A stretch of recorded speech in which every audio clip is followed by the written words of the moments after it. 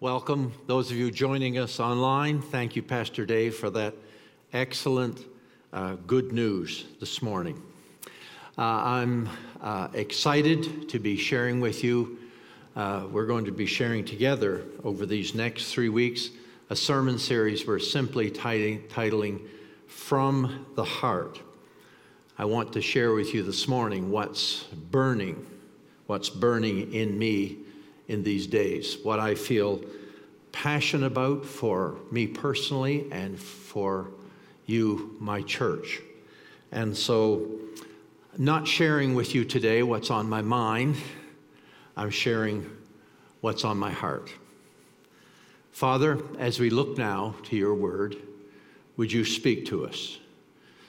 Don't just these folks in-house, online folks, just don't need to hear from this pastor's heart. Father, we need to hear from your heart. Let it be so today, I pray, in Jesus' name. Amen. The young mother working in a small town in Guatemala was feeling despair. She was experiencing marital problems. Her teenage daughter was defying her at every turn. There were ongoing conflicts with her fellow workers in the workplace, and it was all affecting her health. Sleep was elusive. She seemed to be just tired all of the time. And then it happened, an earthquake. As the earth began to shake under her feet, she ran with other townsfolk to the relative safety of a garden plaza just on the edge of town. And while she ran, buildings shattered and the dust billowed into the air. She later recalled, "For those moments, I saw everything so clearly. I saw how I could become so much kinder to my husband. I saw that I should just hold my daughter in my arms and say those wonderful words, 'I love you.' She said, I saw the pettiness of my grievances with my fellow workers. In an instant, with such gratitude, I saw how it would be so very easy for me to turn things around." At that moment, it seems that God spoke to her so very clearly in a dramatic way. My prayer for you this week has simply been this: Father, these moments that you helped me deliver, this sermon that you've helped me prepare, God, I pray that you would speak to us. Let us clearly see ourselves, our world, our church, our family. Let us see it all so very clearly. As I have been reading and studying the book of Revelation this week, my thought has simply been this: if you could see what I see.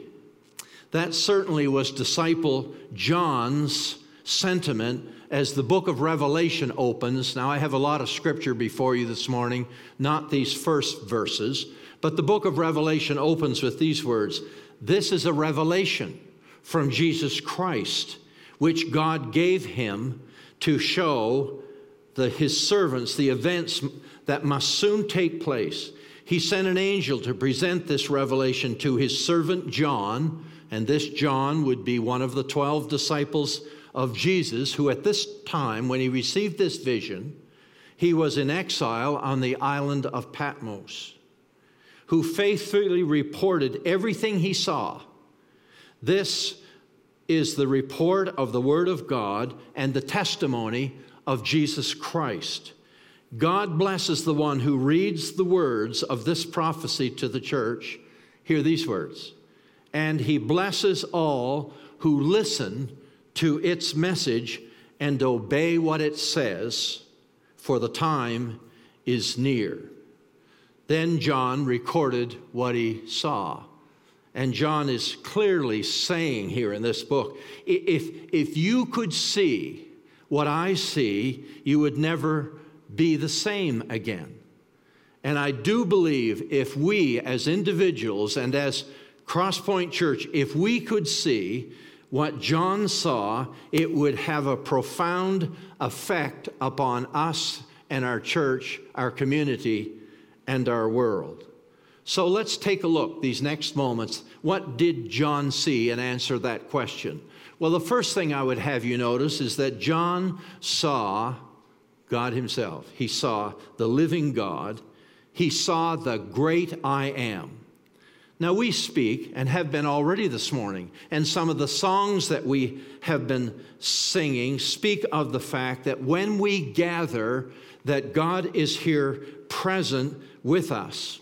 And we know that, and we believe that He is present here in this room with us by His Holy Spirit. But this, what John saw, is something else. He saw, the first thing I would have you notice, he saw Jesus, God the Son. And it was a spectacular sight. A long robe with a gold sash. His eyes were like flames of fire. His voice thundered like mighty ocean waves. His face was like the sun in all its brilliance. It was a spectacular sight. And then John records these words, "When I saw him, I fell at his feet as if I were dead." And I wonder, if we saw him, if we truly saw God, would we be so overwhelmed that we could not stand? Isaiah of old, way back in the Old Testament book of Isaiah, when he saw God, his words were, "Woe is me, for I am undone." When was the last time that you were in God's presence and you felt undone?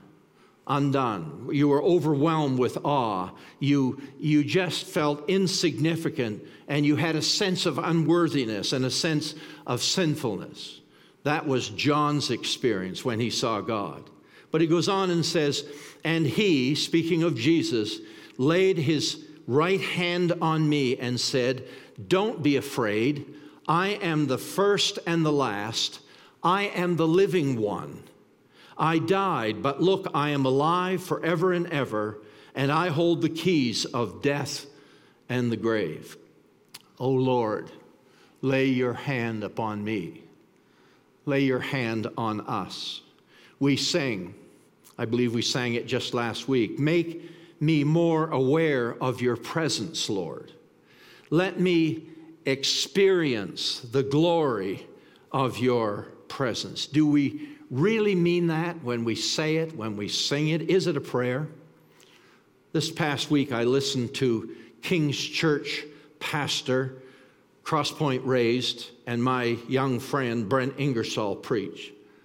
It was a sermon he preached 6 years ago at Beulah Camp. It was a great sermon, but one statement that he made about mid-sermon really struck me, and here's what he said. The enemy of the church today is a low view of God. A low view of God. Saying we see too little of the living God in our day. We expect too little of the living God today, and therefore, he's saying we experience less than we could and should experience. Father, let us here at Crosspoint experience the glory of your presence. Well, then John heard the voice say, Jesus' voice say, "Come on up higher, come up here." Revelation 4, and I'm reading, "And I instantly was in the Spirit," writes John, "and I saw a throne in heaven, and someone sitting on it. And the one sitting on the throne was as brilliant as gemstones, like jasper and carnelian, and the glow of an emerald circled his throne like a rainbow." John is recording here that what he saw when he looked towards the throne of God, the brilliance was so overwhelming, he couldn't hardly see. He wasn't able to actually see the one on the throne. There were 24 elders and other living beings around the throne. Chapter 4, verse 8 goes on. Day after day and night after night, they kept on saying, "Holy, holy, holy is the Lord God Almighty. the one who always was, who is and is still to come.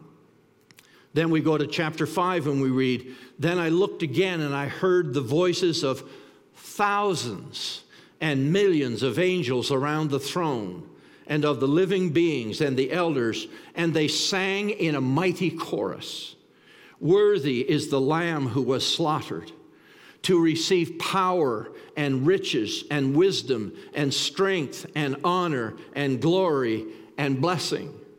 And then I heard every creature in heaven and on earth and under the earth and in the sea, and they sang, 'Blessing and honor and glory and power belong to the one sitting on the throne and to the Lamb forever and ever.'" Scenes like this are repeated over and over again in the book of Revelation. One more, I take you to Revelation 7, and we read these words. "After this I saw a vast crowd, too great to count, from every nation and tribe and people and language, standing in front of the throne and before the Lamb." I plan to be in that number one day, don't you? "They were clothed in white robes and held palm branches in their hands, and they were shouting with a great roar, 'Salvation comes from our God who sits on the throne and from the Lamb.' And all the angels were standing around the throne and around the elders and the four living beings, and they fell before the throne with their faces to the ground and worshiped God. And they sang, 'Amen, blessing and glory and wisdom and thanksgiving and honor and power and strength belong to our God forever and ever. Amen.'" Do you know what struck me about those scriptures that I've read to you? In heaven around the throne, there were no spectators, only worshipers. Oh, if only we could see what John saw. I believe if we could see what John saw, our worship, individually and corporately as a church, would be transformed. Don't you think? It's certainly our worship individually wouldn't be confined to what we do Sunday morning at 9 or at 11 or Tuesdays at 10:30. I believe our worship would happen anytime, any place. And there would be times when we would just spontaneously break out in worship. That ever happened to you? Has it happened to you lately? Bob and Sue Lively are friends of ours. They live in Oklahoma now, but they summer at Beulah, where we live. Bob and I have been friends since we were teenagers. He lived right here on Coronation Court, just a few hundred feet this way, and lived there, attended this church with his family. We've been friends all through the years. We had breakfast together in a St. John restaurant this summer. Now, I admit to you that I'm sometimes overly casual with my prayer over the food of Thanksgiving before we eat. I am guilty of sometimes being rote, and by rote I mean I utter words that I have said very similar to what I have prayed before. My mind is hardly on the words that I'm praying. I do it almost thoughtlessly. But on this morning in the restaurant, Sue offered to pray the prayer of blessing before the meal. And there was no casual approach, not Sue, not this day. And she began and just said these words, "Holy One." And then she paused. And it was just an awesome God moment for me. Here we are in a noisy restaurant with a plate of hot food before me, waiting for me to dive in. And just in an instant, I became keenly aware of his presence. John is saying, if you could see what I see, your worship would be a lifestyle. There would be a constant and pervading sense of God's presence with you day and night until you found yourself at times just giving expression to that spontaneously. I want that for me. I want that for you. I want that for Cross Point Church. Well, let's move on. What did John see? Well, the second thing that he saw the state of the church. Revelations chapter 2 and chapter 3 contain the message that John was ordered to deliver to the 7 churches of Asia Minor. But hear me today, he also delivered the message of this letter to an 8th church, and that would be Cross Point Church today. And the message has some complimentary words. Hear what he said in complimentary. I have seen your hard work, he writes, and your patient endurance. You have remained loyal to me. I have seen your love, your faith, your service. You have obeyed my word. But then in this letter comes a but. And after the but comes some hard words. And here it is. You don't love me or each other as you did at first. You tolerate false teachings. You are neither hot nor cold. I wish you were one or the other. Now, we'll accept the complimentary words, won't we? And we certainly will, but don't these hard words have application to you and I individually and to us as a church as well, don't they? 9 days ago, your church leadership board went on a one-evening retreat. We ate together, we fellowshiped together, we laughed together, and we prayed together. We did no church business. And when I say church business, I'm talking about we didn't study the financials, didn't even look at them. We didn't discuss problems that we've got with the building here, whether the roof was leaking or the rug needed. We didn't discuss any of those kinds of things. We didn't talk about staffing issues. We didn't look at the pastor's reports. We didn't discuss the COVID protocols as time goes on. We didn't talk about church business, but what we did talk about was the business of the church.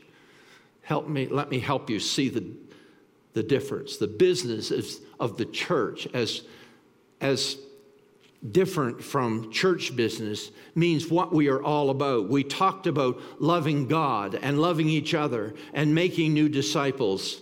And when we prayed, and that was almost entirely the entire meeting, there was confession. There was repentance.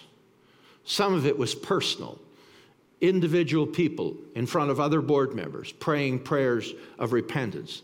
There was corporate repentance, and by that means some of us prayed prayers repenting for the shortcomings of Cross Point Church.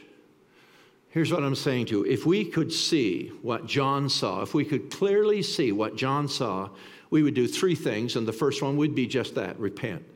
3 times that message rings out in John's message to the churches. Chapter 2, verse 5, repent. Chapter 2, verse 16, repent. Chapter 3, verse 3, repent. And we as individuals and as a church in these days need to be open. If we could see what John saw, we would repent of priorities misplaced. We would repent of our preoccupation too often with secondary and less important matters. We would repent of our failure to extend grace. Grace ought to be the major thing that we're all about. We would repent of our failure to more effectively and consistently practice the great commandment, love God, love each other, and the Great Commission, go and make disciples. If we could see what John saw, we would repent. If we could see what John saw, we would hold fervently to the truth. Revelation chapter 3, verse 3 says, "Go back to what you heard and believed at first, and hold to it firmly." I love the Wesleyan Church's statement on the Bible, what we have to say about the Bible. We have a very strong statement, and it goes like this: we believe the Bible is the Word of God. Now, I want you to see the difference between that statement, the Bible is the Word of God, and the Bible contains, the weaker statement would be, the Bible contains the Word of God. And if we only held the statement that the Bible contains the Word of God, then it perhaps contains other things too. Some myth and some legend and some fable and perhaps some opinion and maybe even some error. But we believe, and our statement, because we're holding to the truth, when, like Billy Graham, way back when he was a young man, said, "I believe the Bible from cover to cover, and I even believe what it says on the cover. It's the Holy Bible." We believe everything that's in this book. We believe that the words of Jesus were accurately recorded for us. And perhaps one of the most important and vital things that he ever said are these words, John 14, "I am the way and the truth and the life, and no man comes to the Father except through me." Jesus' only words saying there is no other way to God the Father except through me. Jesus said that.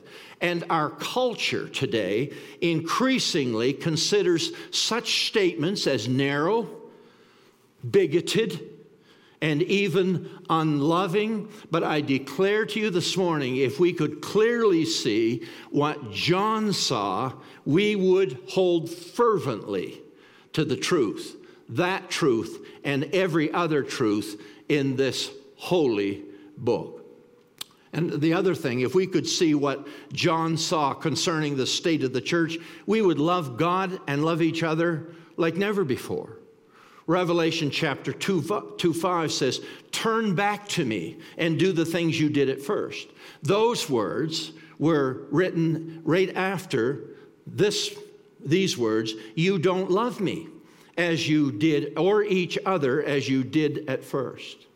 Let me ask you, veteran Christians in the room, veteran Christians online this morning, do you remember the early days when you were first a Christian? Do you remember back? Do you remember the excitement? Do you recall the passion, the fervency that you felt? Is it as good today as it was then? Let me use this for an example. Those of you in this room online who have been decades married, remember the dating days? If your marriage, this is great marital advice, if your marriage isn't like it was at one time, these words of Revelation 3 are so applicable. Do the works that you did at first. And what did you do at first back in those exciting dating days? Remember the thoughtful gifts, the attentive ear, the unprompted "I love yous" that you said. If we could see what John saw, we would love God and love each other like never before. Well, I need to move on. Here's the last one. There are three. And what else did John see? He saw the end of all things. And I'm reading to you now from Revelation 20. Sobering words. Here they are. "And I saw a great white throne and the one sitting on it. The earth and sky fled from his presence. I saw the dead, both small, great and small, standing before God's throne. And the books were opened, including the book of life. And anyone whose name was not found recorded in the book of life was thrown into the lake of fire." Let me ask you this morning, Is your name in that book? Is your name in that book? Hymn writer Mary Ann Kidder wrote these words over 120 years ago. Lord, my sins, they are many, like the sands of the sea, but your blood, O my Savior, is sufficient for me. For your promise is written in bright letters that glow. Though your sins be as scarlet, I will make them like snow. And then the chorus, the refrain. Is your name written there? On the page white and fair? In the book of God's kingdom, is your name written there? My name is written in that book. Is your name written there? And then the scene changes when we move to Revelation chapter 21 and we read these words. Then I saw a new heaven and a new earth, and the old heaven and the old earth had disappeared, and the sea was also gone. And I saw the holy city, the new Jerusalem, coming down from God out of heaven like a bride beautifully dressed for her husband. I heard a sound, a loud shout from the throne saying, look, God's home is now among his people.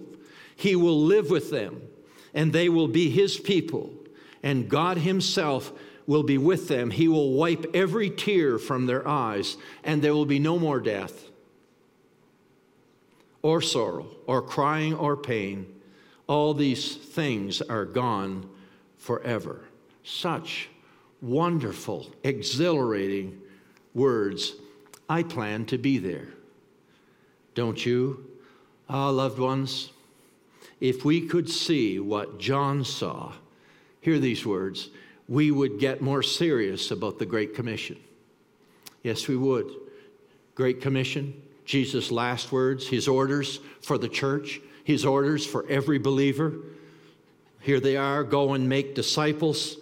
Therefore, go and make disciples of all nations, baptizing them in the name of the Father and the Son and the Holy Spirit. Teach these new disciples to obey all the commands I've given you. And be sure of this, I am with you always, even to the end of the age. Are we close? Are we close to the end of the age?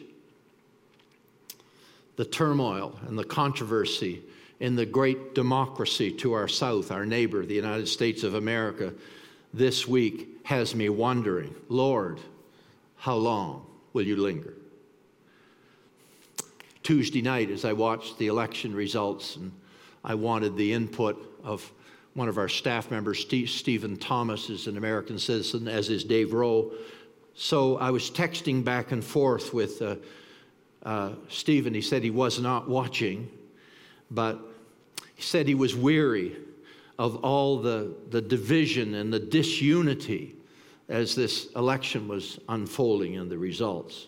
And then his last text to me was just these words, come, Lord Jesus. Is that your sentiment today? Oh, Lord Jesus, how long will you tarry? Come, Lord Jesus. But so many. My next thought, when I think those thoughts, come, Lord Jesus, my next thought, my mind turns to friends that I have, and family members, and relatives, and neighbors. And they doubt what we fervently believe. They doubt if it's true. They don't see it as relevant to them personally. And so many you talk to out there today, if they believe anything, they probably believe that, well, come on, all good people go to heaven. There's no need for this saved stuff. There's no need to be talking about that awful subject of hell. And I wonder if sometimes if they don't see enough passion in those of us who do believe to convince them that it's all true. If we could see what John saw, we would get more serious about getting people's names in the book of life. This week in my study, I came across these words. 97% of the world has heard of Coca-Cola. 72% of the world has seen a can of Coke. 51% of the world has tasted a can of Coke. And Coke has only been around for about 100 years. As I read that, I wondered, is the Coke company doing a better job at getting their product out than we are of getting the message of the gospel out? Some while back, a Mercedes-Benz TV commercial shows one of their cars colliding with a concrete wall during a safety test. Someone asked a Mercedes engineer why their company does not enforce their patent on their car's energy-absorbing car body. They have a patent on it. That means no one else can use what they've designed, what they've built, but they don't enforce it. And so the Mercedes design has been copied by almost every car maker on the globe down through the years. And so this engineer answers the question as to why they permit it like this. He said, because in life, some things are just too important not to share. And I declare to you this morning, if we could see what John saw, then we would realize that this gospel message is too important not to share. So let me share with you, once again, the glorious message of the gospel in as simple a way as I've ever seen it explained. I've done it before, several, even last week we did it. Here it is. God wants to have a relationship with every one of us. He desires that. He loves us. But without exception, every one of us have broken off that relationship with God. We're all rebels. We've all thought things and spoken words and done things that we regret and we wish we had not have done. So all of us, no exceptions, we're all separated from God. And I believe there's a sense in all of us that is so. And we instinctively do things to try to bridge the gap between sinful us and a holy God. We try to be good neighbors and be good people and support worthy causes and be the best citizen we can be, and parent and wife and husband and all the rest. But you know what the Bible says? It's hopeless. There's nothing that we can ever do to bridge the gap between sinful us and a holy God. And the news gets worse. The Bible makes it clear. It's true. All of us are under a death sentence, and that means we are doomed to spend forever separated from God and all good. But God loves us so much He couldn't let it happen.